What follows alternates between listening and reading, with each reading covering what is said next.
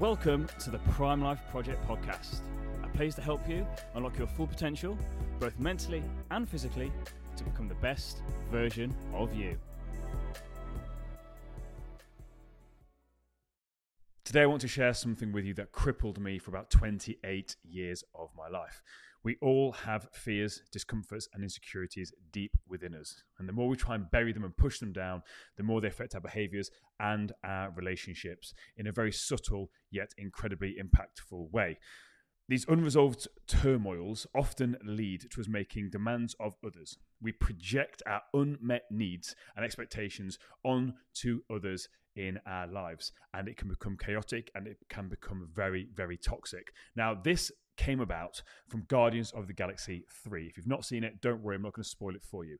But there's a quote in there from one of the two main characters. You've got Quill and you've got Gamora. And essentially, Quill is trying to convince Gamora to basically fall in love with him. And Gamora comes back and says this quote: "What are you so afraid of within yourself that I have to be something for you?" And that quote rocked me. I had to sit with it for quite a while because that essentially summed up me. And I wanted to share this with you guys today. And what we're essentially doing here with this quote essentially is expecting someone to fulfill some role or expectation that we have of them. We create this story. And this narrative, and essentially a form of self-torture. Maybe you've done this. Again, you liked a guy, you liked a girl, whatever it was. And what we then do is we go on maybe one date with them, and then we create a fantasy. We fantasize about, wow, this person could be the mother of my kids. Like, I can see myself with this person. This person is everything to me. And what we're doing is we're then projecting our own insecurities and fears onto this person, and we're trying to make them be someone or something that they're not. And we've got this expectation, which is completely unjustified, and it can become very, very toxic. And it makes us appear like the nutter. And again, I've been there many, many times. And that's why I think it hit me so hard, because I look back at the times in my life when I was really struggling. And I was a prolific dater, and I was struggling with my sex addiction. And this was just me to an absolute T. And let's just go from woman to woman to woman and just project. And it wasn't a nice time, which is why I think this quote hit me so hard. So what we need to do is look inwards. We need to look inwards at our fears, which we're going to talk about today, our own fears, and our own source of discomfort, rather than expect someone to resolve them for us, rather than expecting someone to actually save us, rather than expecting someone to be this thing or this person, because we're trying to force them to be something or someone that they actually aren't, and they can never fulfill that. And the expectation we put on them is so unrealistic, and that's where the problems occur. So let's talk about confronting our inner fears. Now, some common fears that we all struggle with: fear of failure. A lot of us fear failure, and a lot of the time it leads us to not even trying because we don't want to disappoint ourselves, or more importantly, disappoint other people. It's that fear of, what if? What are they going to think of me? So we just don't even try. And this all goes back to the beliefs we have about ourselves. This fear comes from a deep-rooted belief and identity that we hold of ourselves.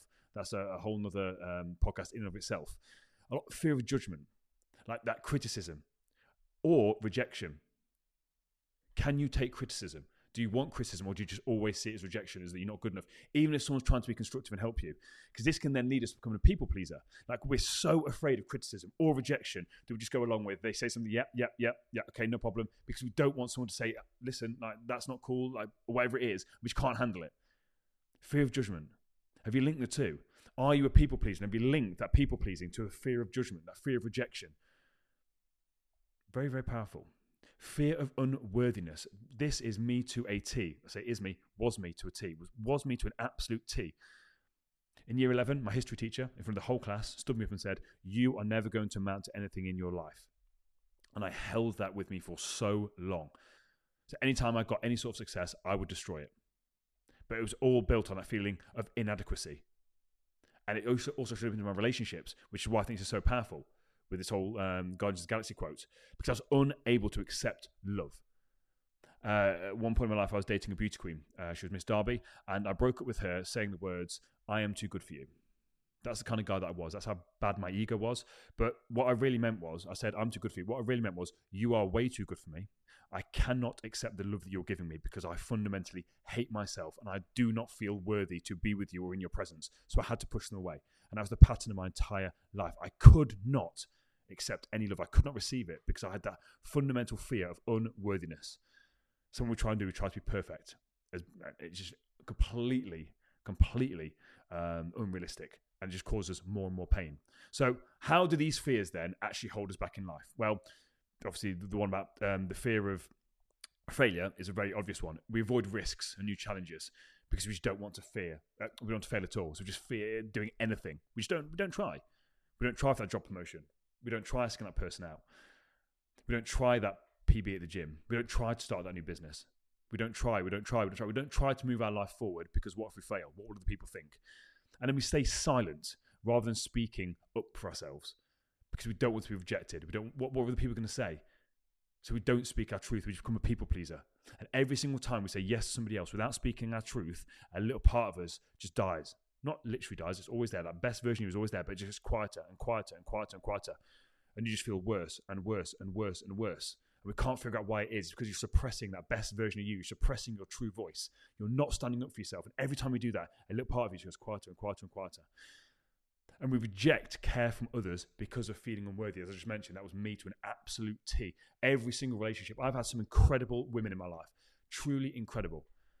And I've had to do a lot of work on the guilt and shame that I had surrounded on and how I treated them due to my own unworthiness. And then also it can show up by us maintaining walls because vulnerability feels dangerous. We don't like to be vulnerable with ourselves or with other people. So we just keep this wall up, we keep this guard up. So how do these fears drive our projections and expectations of others? Well, essentially what we want to do is we want others to remove risks. We want them to remove the risk for us so that there's no need for us to try and potentially fail. Like, if you remove the risks, then we'll do this thing. Or we need them to provide constant validation so that we don't feel judged. We need them to validate us every single day. Is that what you're looking for in a partner? Do you need your partner to constantly validate you? Where's that come from? Or we need them to make us feel loved or worthy since we can't do it ourselves. So again, kind of linked to that validation. Like, we don't feel good enough about ourselves, so we need that person. Please make me feel loved, make me feel worthy. Are you constantly seeking that reassurance? Tell me that you love me. Tell me they're not going to leave.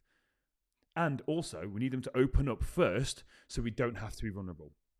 You go first, I'm going to keep my guard up a little bit, and then they open up and say, oh, do I really want to? So then how do we actually then take responsibility for our own fears and our own discomforts without putting them onto other people? Because trying to make others responsible for our insecurities through projections only pushes people further and further away. It won't make them close to us. What we really want is love. We want that closeness, we want the connection. What we're doing by projecting our insecurities onto these other people, it's pushing them further and further away, which leads us to being even more isolated and giving us the opposite of what we truly actually want. We've got this need. We want to be loved. We want to be seen and heard. But actually what we're doing is pushing these people further and further away. So we need to first own our fears and coping with our issues rather than displacing them onto other people. So rather than putting them on other people, we need to actually deal with them. So what does that actually look like? So first thing is noticing the projections. Catch yourself making unfair demands. Now this comes down to self-awareness. This is a big step. Starting to notice your behaviors. Because what's happening is we're very quick to blame partners, ex-partners, current girlfriends, whatever it is. First of all, we take responsibility. Take responsibility. What part can you play in this? Because you know full well when you're projecting. You know it. And it can make you come across like a bad person. You're not a bad person at all. You just need that self-awareness to know what you're doing. So we need to notice the projections. Catch yourself making unfair demands. Number 2, identify the roots. Again, looking inwards. The answers that you seek are in here. You can't get them externally. No one's going to give you the answers. I can't give you the answers for you. I can't. I can just show you where to look. You've got to enter that cave. There's that cave. So that quote, the cave you fear to enter holds the greatest treasures. You have to turn inwards. You have to ask yourself the questions. You have to identify your own roots. Find that true source of your discomforts. Sit with that. Accept ownership. Admit your fears belong to you, not other people. Your fears belong to you, not others. And then sit with that discomfort. Allow yourself to actually feel these fears. Stop avoiding them. Through sex, through drugs, through alcohol, whatever it is, stop avoiding the discomfort. Actually sit down with it. Sit with your feelings. How are you actually feeling? If you're not sure in words how you're feeling, what colour would you be? If you could be a colour, what colour would it be? What shape would you be? The other day, I came out with, I'd be a dark navy blue square because I felt like my life, although it had been rolling smoothly, I just felt like it was very clicky and clunky. I felt like a square wheel trying to move, very clicky, clunky. It was blue. I don't know why, but it really helped me actually sit with myself and actually identify this discomfort that I was feeling. and stop seeking external validation and actually start seeking internal validation. Find that source of self-worth within yourself that's beyond other people's views. Start to actually love the amazing, unique things about you. You are an incredible person. You have some incredible, unique qualities. Stop looking for other people to validate your existence. Validate your own existence. Find amazing things about yourself. Validate your own existence. If you took any value from today's episode, don't forget to like and share it with a friend. I'll see you guys next week. Take it easy.